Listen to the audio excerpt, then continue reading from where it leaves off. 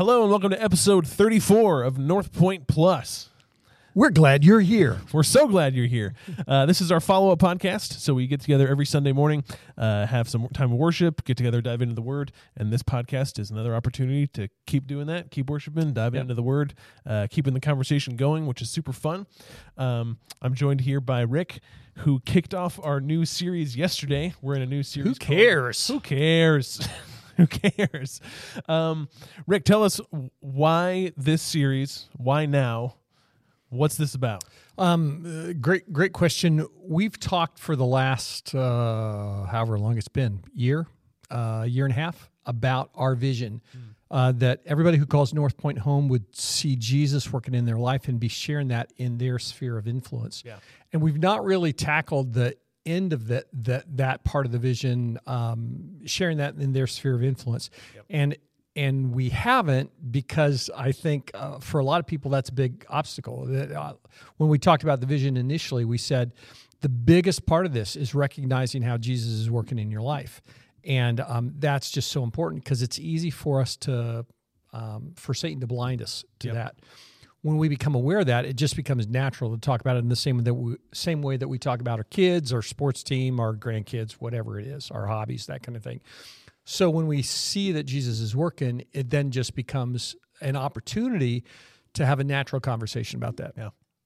The problem is when we start talking about our faith and our relationship with Jesus and how he's working in our life, for a lot of people, it's like, oh, am I really allowed to talk about that at all? Right.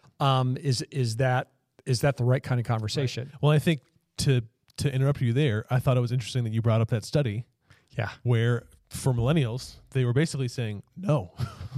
Yeah. Half of them were saying, no, you don't do that. Right. We don't talk about that. Even though they said, yeah, we believe that we want our friends and people and the people that we know to come to faith and we recognize that the life with Jesus is the best life possible. Right. This is what's best for you, but we're not going to talk about it. But we're not going to talk about it. So this series, it really is focused on how do we do that in a way that makes sense and is natural and not forced, and it's not bludgeoning someone. That's the word for the day, bludgeon. And so that's really what this series is about. Yeah. And specifically yesterday, really the foundational concept is that always has to start with prayer. That if we're praying about, if we're asking God to give us the opportunities, to help us see the opportunities, and to help us talk about when we have a chance to talk in a way that's just very normal and natural, and not trying to convince someone. That can be just an incredibly healthy thing. Yeah, I love that we started with the concept of prayer. Especially when it comes to this topic, because whenever you bring up this topic, you brought up the word evangelism. People kind of have this bad that comes with evangelism, where you feel like, oh, you're just asking us to like knock on people's doors, to hand out gospel tracts, stand on the street corner. Right? Yeah, that's not what I mean. That's what evangelism has kind of become. The idea of evangelism in America, and so really trying to leave all the baggage out of it, and just start with prayer. Where if I'm really praying for this type of prayer probably does more, and I think you talked about this in your message, more to change my heart for people than it might even do to change that person. Yeah. Where if I'm praying and looking for opportunities to reach people, then I start to become aware of the interruptions that are already happening in my day anyway. Right. And that reframes that in a context of, oh, I could talk about Jesus here. This could really change all of my interactions with people. Yeah, historically, it's kind of interesting because decades ago, 20, 30, 40 years ago, it was not that unusual, and it was actually kind of a welcome thing for people to come knock on your door people to just show up. That was a natural thing. And so it made sense in that time period, in the 60s, 70s, whatever, to have people from the church, on Tuesday night, calling night, go out and just start knocking on the doors in the neighborhood to have a conversation with people. There wasn't nearly the volume of stuff going on. There were only 3 channels on TV, and not everybody had a TV. And so to have a conversation on your porch, sit down and have a glass of iced tea or lemonade or whatever and talk about it, that was something that still not everybody was real open to, but it was a much more normal part of culture at that point in time. Right. That's not the case now. So I know lots of people, somebody knocks on the door, rings the doorbell, they're saying, I don't know who's coming. Yeah. I'm not even going to answer the door. Right. And so it really is taking a look at what's going on in our culture, and there is the way that kind of communication takes place really is digitally now. I mean, it's like what we're doing right now. Right. But the level of conversation that you have with people that you know, that you interact with, that really is the fertile ground to be able to talk about what God's doing in our lives. Right. And it's funny because for some people, probably myself included, it's almost easier if you were to just ask us to go door to door, because that's just easier for me to do, to set aside time to do that. Then I don't have to like burden my friends with talking about, we're going to get into another conversation about Jesus. There's something mentally it's almost easier to just like set aside time and go knock on doors. Because you feel like you've checked the box, I've done my duty, and it's done, and I don't have to worry about it until next Tuesday night on calling night or exactly. whatever. We can just segment our life with Jesus, and that makes it easier. And in reality, while God used that then, and I think probably God still could use that now. Yeah. The ground is much more fertile in the context of sitting with the people that you talk to at Big B, or talking to the parents of your kids that you sit with all the time at soccer practice or the soccer games, and just have a normal conversation like you would about Michigan State, about what's going on in Lansing, about what bands you're listening to, whatever it is, to just that. To have that be just a natural part of conversation. Yeah, and that's, again, to circle back, that's why we have spent so much time emphasizing look for Jesus working in your life, because the more natural that becomes, then it doesn't feel like you have to shift your brain into a different type of conversation. You're just talking about what's happening in your life. I saw God move in this way. I saw God provide in this way. Oh, God taught me this really cool thing. And it doesn't have to be, okay, brain, shift over to the academic nature of talking about the Bible and explaining theology. And it's just not like, I just saw God move in an amazing way. I wanted to share that with someone. Yeah. And my sweatshirt is strategic again today. It's not that you're trying to convince someone of something that they don't want to be convinced of. Yeah. It's just that you're talking about what's going on in your life. Yep. So the if you didn't watch the message, I know I'm wearing an Ohio State sweatshirt, and I know that doesn't change anybody's minds, because people's minds don't want to be changed unless they really care about football. Only those who truly care. On the other hand, being able to have conversation about real life stuff, and when we pray and say, God, help me see the opportunity, all of a sudden conversations that may be the exact same conversations, we have an awareness and acuity to what's going on that we say, maybe God's doing something here, and I want to ask another question. I'm just going to ask another question and keep the conversation going. Yep. Not that I'm trying to convince anybody of anything, but just trying to be open to how the Holy Spirit's working in that moment. Yeah, love that. And then if, because we're kind of talking back through the message, to not miss the opportunity when somebody really opens up and shares, man, I got fired today and I don't know what I'm going to do. Or, I had a flat tire. We don't have the money for a new tire. What are we going to do? And in that moment, to be able to say, can I pray that God would help you find a new job? Would that be okay? Or you know what? I've got some money. Let me buy you a tire. Whatever that is, it has been really interesting to me when I've had that kind of conversation with people, and there are 2 or 3 that I can point to relatively quickly where I said, hey, can I pray for you about that? Pray. I keep going. It's not like it's at the top of my prayer list, so it's not something that I'm just consciously aware of all the time. Yeah. But a week or 10 days later, somebody comes back and says, you won't believe what happened. Well, what happened?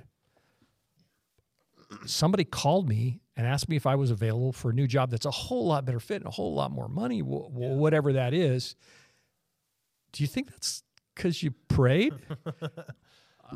God's God, and being able to then have the conversation to recognize that I'm being used by God to help that person understand who he is and how much he loves them.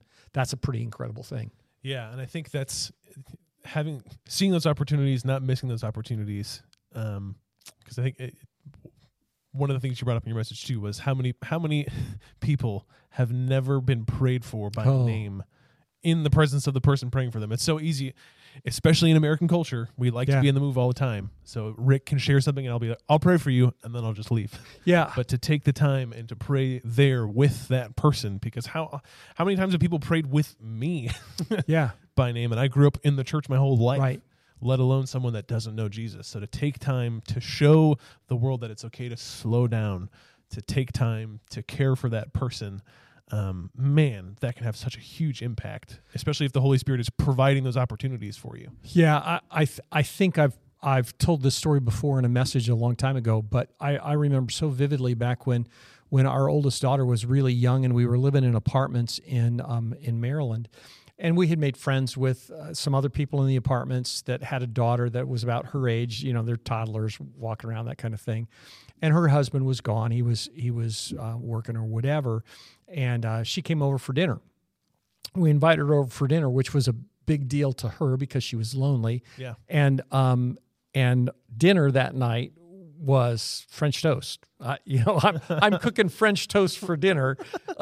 So it's not like we put out this big spread. I just said, hey, here's what we're having. Do you want to eat with us? And she said, yeah. And I remember that night praying for her and for their family, just as we prayed for the meal. And it's not like there was a big thing going on. I'm just praying, but prayed for her and her husband and her daughter. And we finished. I finished praying, and we're ready to eat the French toast, and she's just crying, and it was because she had never really had anybody pray for her by name and talk to God about her stuff. Just powerful stuff. Yeah. And I think it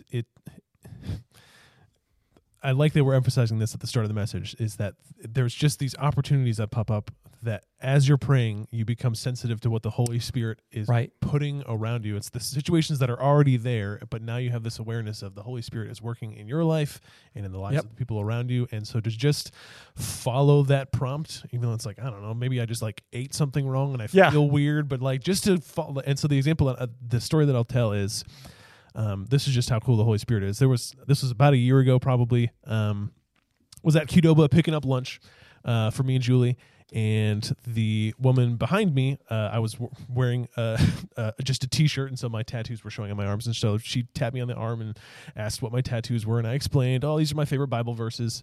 So we got to talking a little bit, and so I just offered to pay for her meal. And she was very appreciative, loved that. So I paid for her meal, and I just walked to go get drinks and turned around, and she offered to pay for the meal of the person behind her. Wow. I was like, oh, that's kind of cool. And the person behind her that she paid for immediately broke down, just weeping. And they hugged each other and had an amazing conversation. Wow. And I'm like in behind the scenes looking at it like, this is so cool. She has no idea who I am. I don't want her to know who I am, but because I felt weird and had a cool conversation with someone, I just paid for her lunch, and she paid for someone else's lunch, and the Holy Spirit was able to minister to that person just because I paid for lunch. Like God's economy. It's just so cool to see the Holy Spirit can take this weird inkling of a feeling and be like, if you'll do it, it'll be so worth it for that person. When did that happen? About a year ago. You were on staff? Yeah. Oh, rats! I was hoping that I could say, and you weren't even a minister at that point in time. Maybe because we were living in Jackson. It was definitely before we moved. I can't remember if I was on staff because we were living in. This is an insight into the Adkins life. We used to go to Qdoba for lunch after church every Sunday. But there's no Qdoba around here, so we stopped going. So it was sometime before we moved. But yeah, it was a year and a half ago, something like that. So maybe I wasn't on staff. I don't know. Wow, cool. But you can listen to the Holy Spirit regardless. Well, that's the thing, that it doesn't take any special training, anything, to just be praying. Yeah, God, would you help me see opportunities? And when we pray, it really does heighten our awareness of how God's working. Yep. Yeah, you can just be on the lookout for it. Cool. He's always working. All right, we got a few questions. Yeah. And we got a few questions that were submitted in the middle of this past week. And so we'll get to those at the end. So if you submitted those questions, we'll circle back to them. We haven't forgotten them, but they'll come. It's a tease. You have to stay on until the end. So the first question is really more of a correction for Jake, and Jake's not here. But we can talk about Jake. Jake was giving you a hard time at some point during mid-service and first service. And Jake, you said name, not pseudonym, which is the correct word. Correct. Not pseudonym. And so this person wants to make sure that you never forget that. So Jake, watch the podcast. You'll never forget it. Pseudonym. Is false name. The correct term. All right. So the first question that comes in dealing with this concept of prayer. So we're praying for people. Someone asked, do you think God ever stops listening to your prayers if you struggle with sin? And so I think what this person is referencing is there are some verses that seem to indicate that God will not hear your prayer if you're struggling with sin, if you're prideful, or whatever it might be. It seems like there are some scriptures that say God's not going to listen to you. Is that really the case? Does God stop listening to you if you're a sinner? If that's true, any prayer that we pray doesn't reach God's ears. Right. Because we're all in desperate need of a Savior. We're all sinners. Even saved by grace, we still live in the throes of a sinful world and with that tension of being forgiven, but also being needed to be forgiven. Right. And so I think the answer to that is even when we struggle, God hears us. Even when it seems like the clearest illustration is even when your kid is making bad decisions, you still love your kid and you still want to have conversation with them and you still want to wrap your arms around them, even when they are intentionally choosing a path that you would not want them to choose. Yeah. And I think the same thing is true for God, that if we're far from God, if we've never made a commitment to Him and we call out to Him, I think the best picture in Scripture is that father whose son, the prodigal, has gone off and blown everything. And it says that while he was still a long way off, he comes and sees him and runs towards his son. And so I think even when we're a long way off, far from God, and we pray, God hears and responds because He loves us so much. Yeah. And when we, as His children, struggle with sin and are caught up in that, I think His heart is a heart of compassion and mercy, and that He so desperately wants us to be in right relationship with with Him, that He still hears us. Yeah. Oftentimes, our sinfulness gets in the way. That becomes the obstacle, not from God's end, but because the choices that we make, our mind gets cloudy, our heart gets dark, and that becomes the obstacle in order to be able to have the right kind of communication with God. Yeah, I think that's great. That's great insight. Thinking about what prayer is, I think is a key component of this, that prayer is not saying the right words, saying the magical words, and then God will just do the thing. Or God, I want the new job. God, I want the new job. Oh, He's not listening because I'm sinning. Well, that's not what prayer is. Prayer is not meant to be this magic genie, say the right words, and the right circumstances come to be. Prayer is this really cool, communicative, relationship building thing that we have between us and God. And like you said, our sin can get in the way of that, not because God is like, well, you sinned, I'm done listening to you, but it's because we get so focused. I forget what scripture it is, but there's a passage that says you don't have because you ask with the wrong motivations. Yeah. So we come to God asking for things out of a selfish desire for things rather than submitting to God's desire for things. And so when it comes to, I would say, putting it in this context of praying for people that are lost, praying for opportunities to share Jesus, I think even in praying that prayer, again, like we said at the beginning, that does more to change your heart than the heart of the person you're even praying for. Where God, like, give me a right motivation to talk to this person, not to correct them, not to make sure that I'm right and they're wrong, but to share you with them. Like that, I think that prayer in and of itself takes care of the sin that we bring into that scenario. Yeah, if you want to track down that passage that Mark just mentioned, that's James 5, beginning of James chapter 5. Yeah, great. Good stuff. All right, another question. Do you have any suggestions for sharing or caring for others in a generally Christian identifying or moral society? They said /moral society. I might add a distinction in here that I think a Christian society and a moral society are conflicting, that we in America try to synonymize and try to say, well, they're basically the same. But I think that, I don't know, do you hear the heart behind that question of how do we care for people that are already kind of in that Christian-ish world? Ask that question again. I'll read what they wrote. Maybe it's less confusing. Any suggestion for caring or sharing with others in a generally Christian identifying society or moral society? Yeah. Okay. So let me answer the question, and then I'm going to answer again what I think maybe the question really was. That's what I'm trying to get at. So if your life is surrounded by people who are good people, good moral people, don't necessarily know Jesus, how do you share in the context of that? Sure. I think the easiest and most direct thing is to be really transparent about your relationship with Jesus and to be open and authentic in saying, I don't have it figured out. Again, in terms of my own life, good friends of ours, good moral people, but far from God. They had turned their back on the church, and we had to make a decision about how we were going to talk about. I'm a pastor, a minister. How we're going to talk about stuff in the church and stuff that was going on in our lives that we were struggling with, that was hard. We could paint the church as a nice, rosy place where everything is roses and unicorns. Or we could just be real open and say, we're having a really hard time because of XYZ. We've been hurt, but we've experienced this. These people are struggling with this, whatever it is. And the reality was, in being open and transparent about our stuff, our struggles, our times of lack of faith in God, those good moral people, it gave them permission to say, yeah, I've got questions too.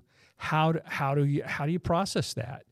And when we were sharing those things, it wasn't that we were necessarily asking for advice. We were just giving commentary on our life like you would with anybody. Right. But just being real open and not thinking, oh, if I share that, they're going to think horrible things about me. Frankly, all of our lives are a wreck. Right. We know who the answer is. We know who brings joy in the sorrow. We know who makes sense of all the trouble, but that doesn't mean that that gets removed. Right. And so, and just being open and honest about that, I think it opens an opportunity for conversation in a moral context, in a place where people are good people.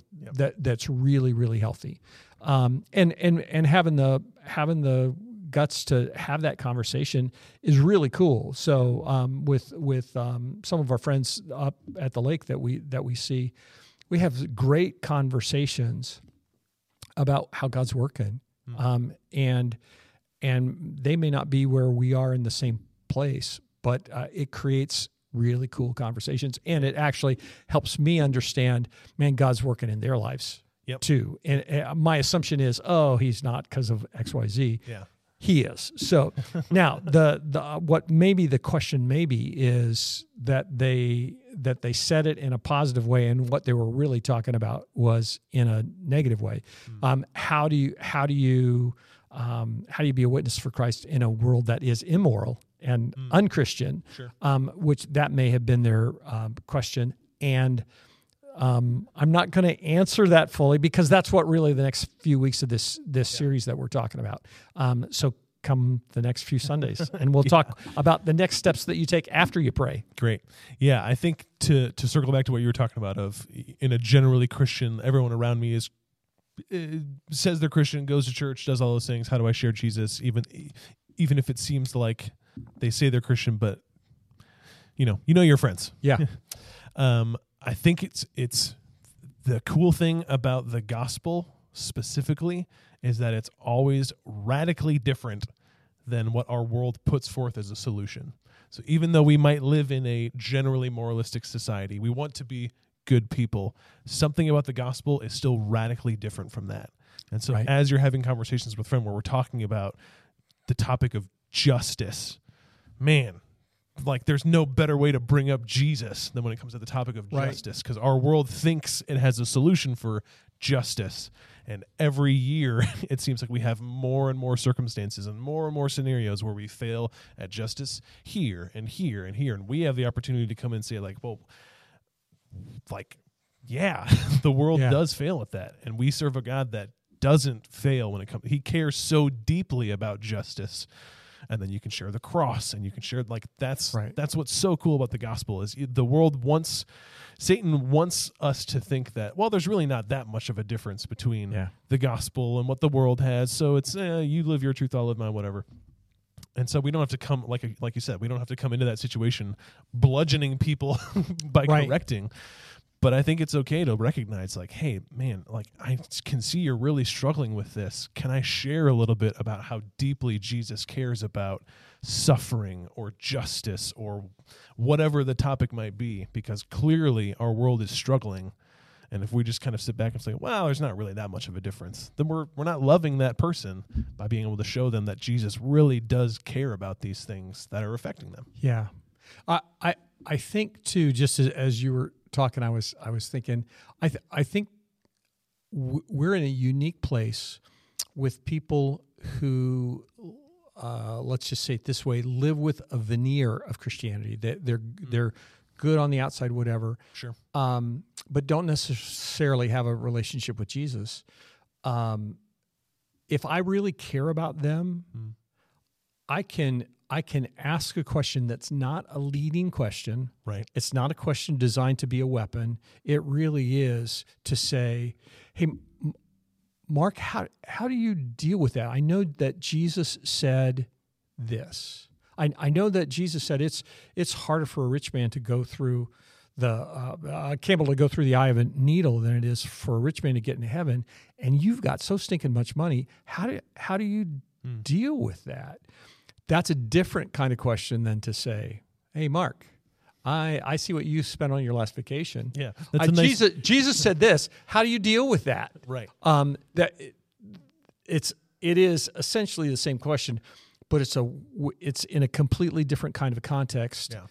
And I would say I've had some of the best conversations I've had with people who were good moral people, but not living with Jesus, to just say, help me understand how you process that. And oftentimes people will say, hey, I've never really thought about it. Sometimes they'll say that. Yeah. Sometimes they'll say, I know I shouldn't do that. I know I shouldn't do that. And it just, you don't have to have that answer. Right. You're just being a friend, just asking, climbing inside their head and their heart. Yeah. Yeah, that's great. Yeah. Love that. All right. We're going to shift gears a little bit. Woo! Go to some of these midweek questions. Great. They seem really thematically all over the place. That's okay. We're going to tackle That's them why anyway. we're here. That's why we're doing it. All right. First question that came in. Do you think, and I'm going to read the question and I'm going to try, because I apologize to whoever wrote it. I'm having trouble making sense of what's here. So I'm just going to read it and try to make sense of the question that's being asked. Do you think it's possible that the Messiah could have returned again and never seen fruition, having been persecuted before being able to pursue his mission?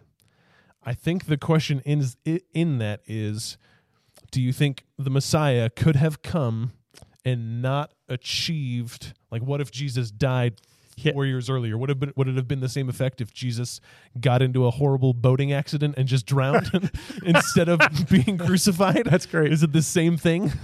Of Of course, he wouldn't have drowned. He would have just floated on the water. We know that. Yeah. I'm guessing that this is kind of a little bit of a fallout from Jesus on Mission a week ago. Sure. From the message from there. Yep. I think I would answer it this way. Jesus had absolute clarity about why he was coming. And so if he, it's funny, when I read the question, I thought, are they asking Jesus' mission was greater than what he actury experienced, and it was derailed because he was persecuted and crucified. Sure. So that's kind of what I've been processing. Yeah, and I think that's certainly what the Jewish Right. culture would say. Right. He can't be the Messiah because he was killed. Yeah. Yeah. And that's not the plan that we Sure. understood. Sure. I think that Jesus knew exactly why he was coming to earth. Yeah. And that so when he says that he came to seek and save the lost, that was his purpose. Yeah. I think there is no mistake in the prophecies that were fulfilled, and in Isaiah when it talks about the lamb silent before his shears, the suffering servant passages that's there from the Old Testament. Yep. Jesus knew who he was and that he was going to have to die. Yeah. And so I don't think that his mission was waylaid. I don't think that there'd be any way that Jesus' mission could be derailed, because the only way it could be derailed would be if Satan was more powerful than God. No, I think we can say with absolute confidence that Jesus was right where he needed to be for us. Yep. Yeah, I think the clarity in that, like you pointed to, is looking back to those Old Testament prophecies is a really big deal. That's Right. why the apostles point back to it fairly frequently in the New Testament, Right. is to say, hey, it kind of surprised us when Jesus died, but we looked back and we were like, oh, that's what Isaiah was talking about. That's what it was talking about. And so you get this amazing clarity. And we talked about this in pretty good detail in another podcast where we were talking about who was Jesus, like who was this person of Jesus. And we talked about this idea of fulfilled prophecies. So check out that podcast if you haven't seen it. We go into a lot more detail on that. Boy, we're doing the whole radio thing, teasing the future and cross promoting. It's good stuff. We're 34 episodes in. We're getting pretty good at it. Yeah. All right, here's another interesting question. Again, seemingly kind of coming from nowhere, but really good. When and by whom was the Old Testament written? So we know, if we're looking at the Bible, there's a bunch of different letters, a bunch of different books. There's a lot of different authors. Yeah. Who wrote these? When were they written?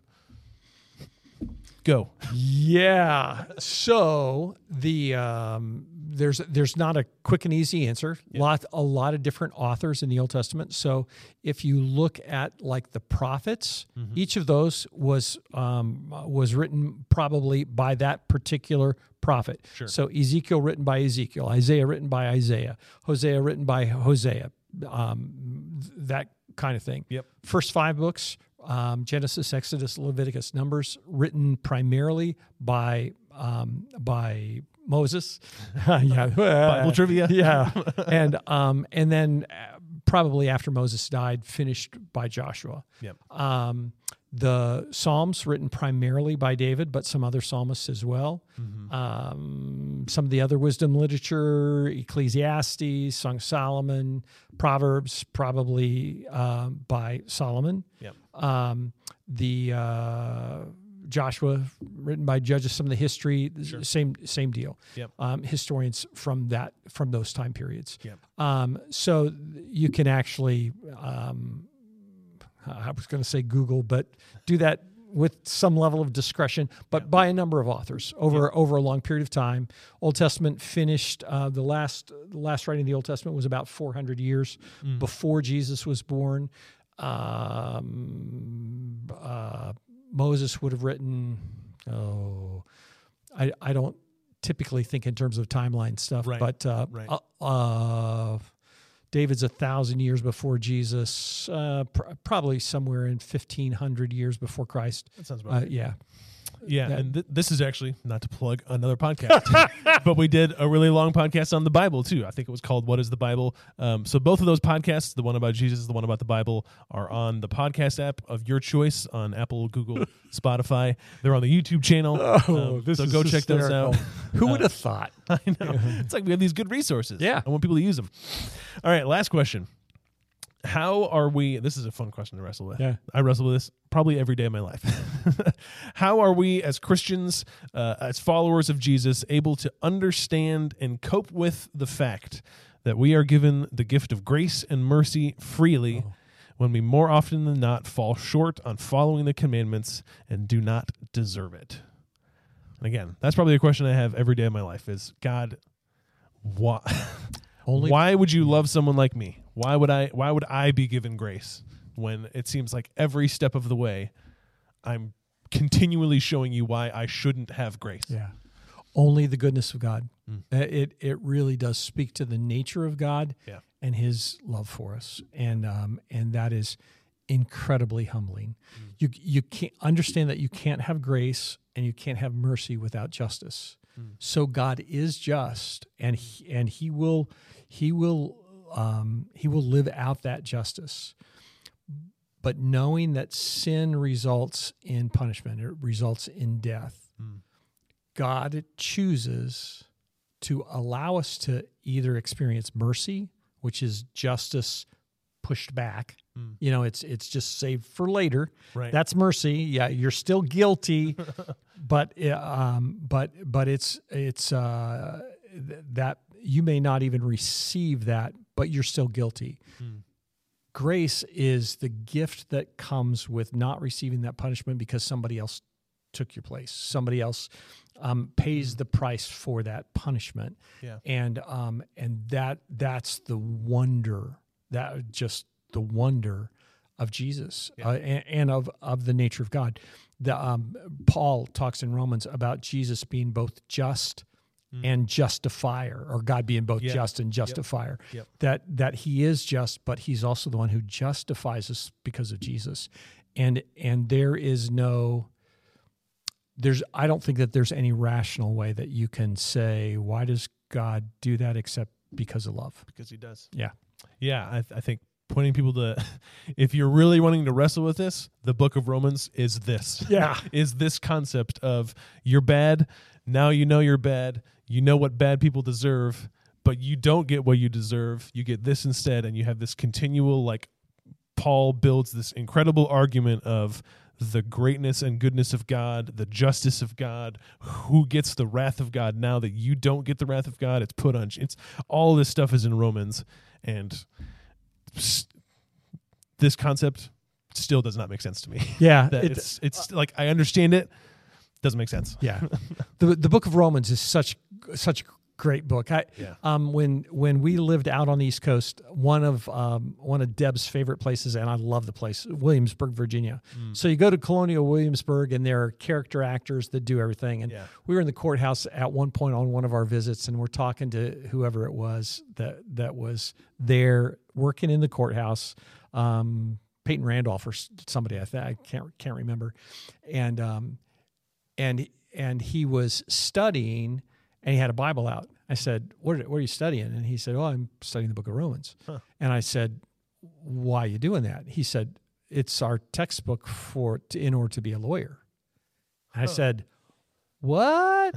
And he said, oh yeah, this is what we study to understand what it's like to build a case. And then once the case is built, to say these are the ramifications, these are the results of that case being an airtight case, because that's what Paul does.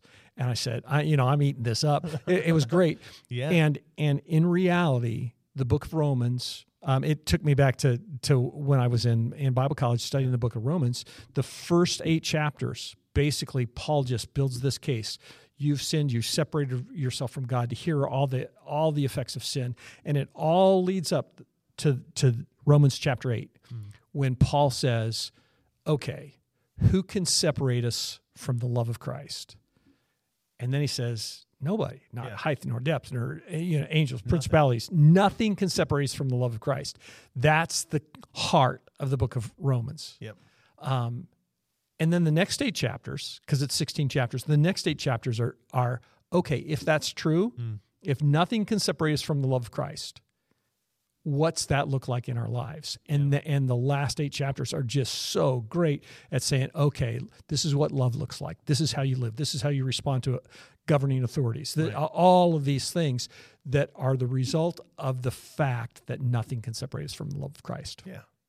So good. Yeah. So how do you understand and cope with that fact? You try to cope with it forever. Humbly and with a grateful heart. Yeah. I don't know how you can look at that and not be incredibly thankful. Right. Incredibly thankful. Right. I think that's the normal response of a Jesus follower is I don't get it. Yeah. But I'm thankful for it. Yeah. I think that's what you do. All right, that's all the questions we have. Sounds good. If we circle back to who cares, is there anything you want to leave people with? Yeah, absolutely, I do. In the message, I ask people to write down the names of people that you care about. Yeah. This is not like a hit list, but it really is this sense of, God, who might you use me to extend your favor to? We didn't even talk about the word bless. But who might you use me to just extend your favor to? If we've been blessed, so that we can bless others, so that we can be a part of that blessing. So I just want to encourage you, if you're watching, if you're listening again, take that list. Have some kind of reminder, whether that's an alarm on your clock or something that you have at home or at work that reminds you to pray. Do that, and then just don't miss an opportunity when God gives that to you to extend God's favor to people. Great. Yeah, good stuff. Good challenge. So thanks, everyone, for submitting questions. Hope it was beneficial. Rick, thanks for your time. Absolutely. And Enjoy it. We'll so much fun. Yeah, it's a blast. We'll keep this going. We'll see you next week.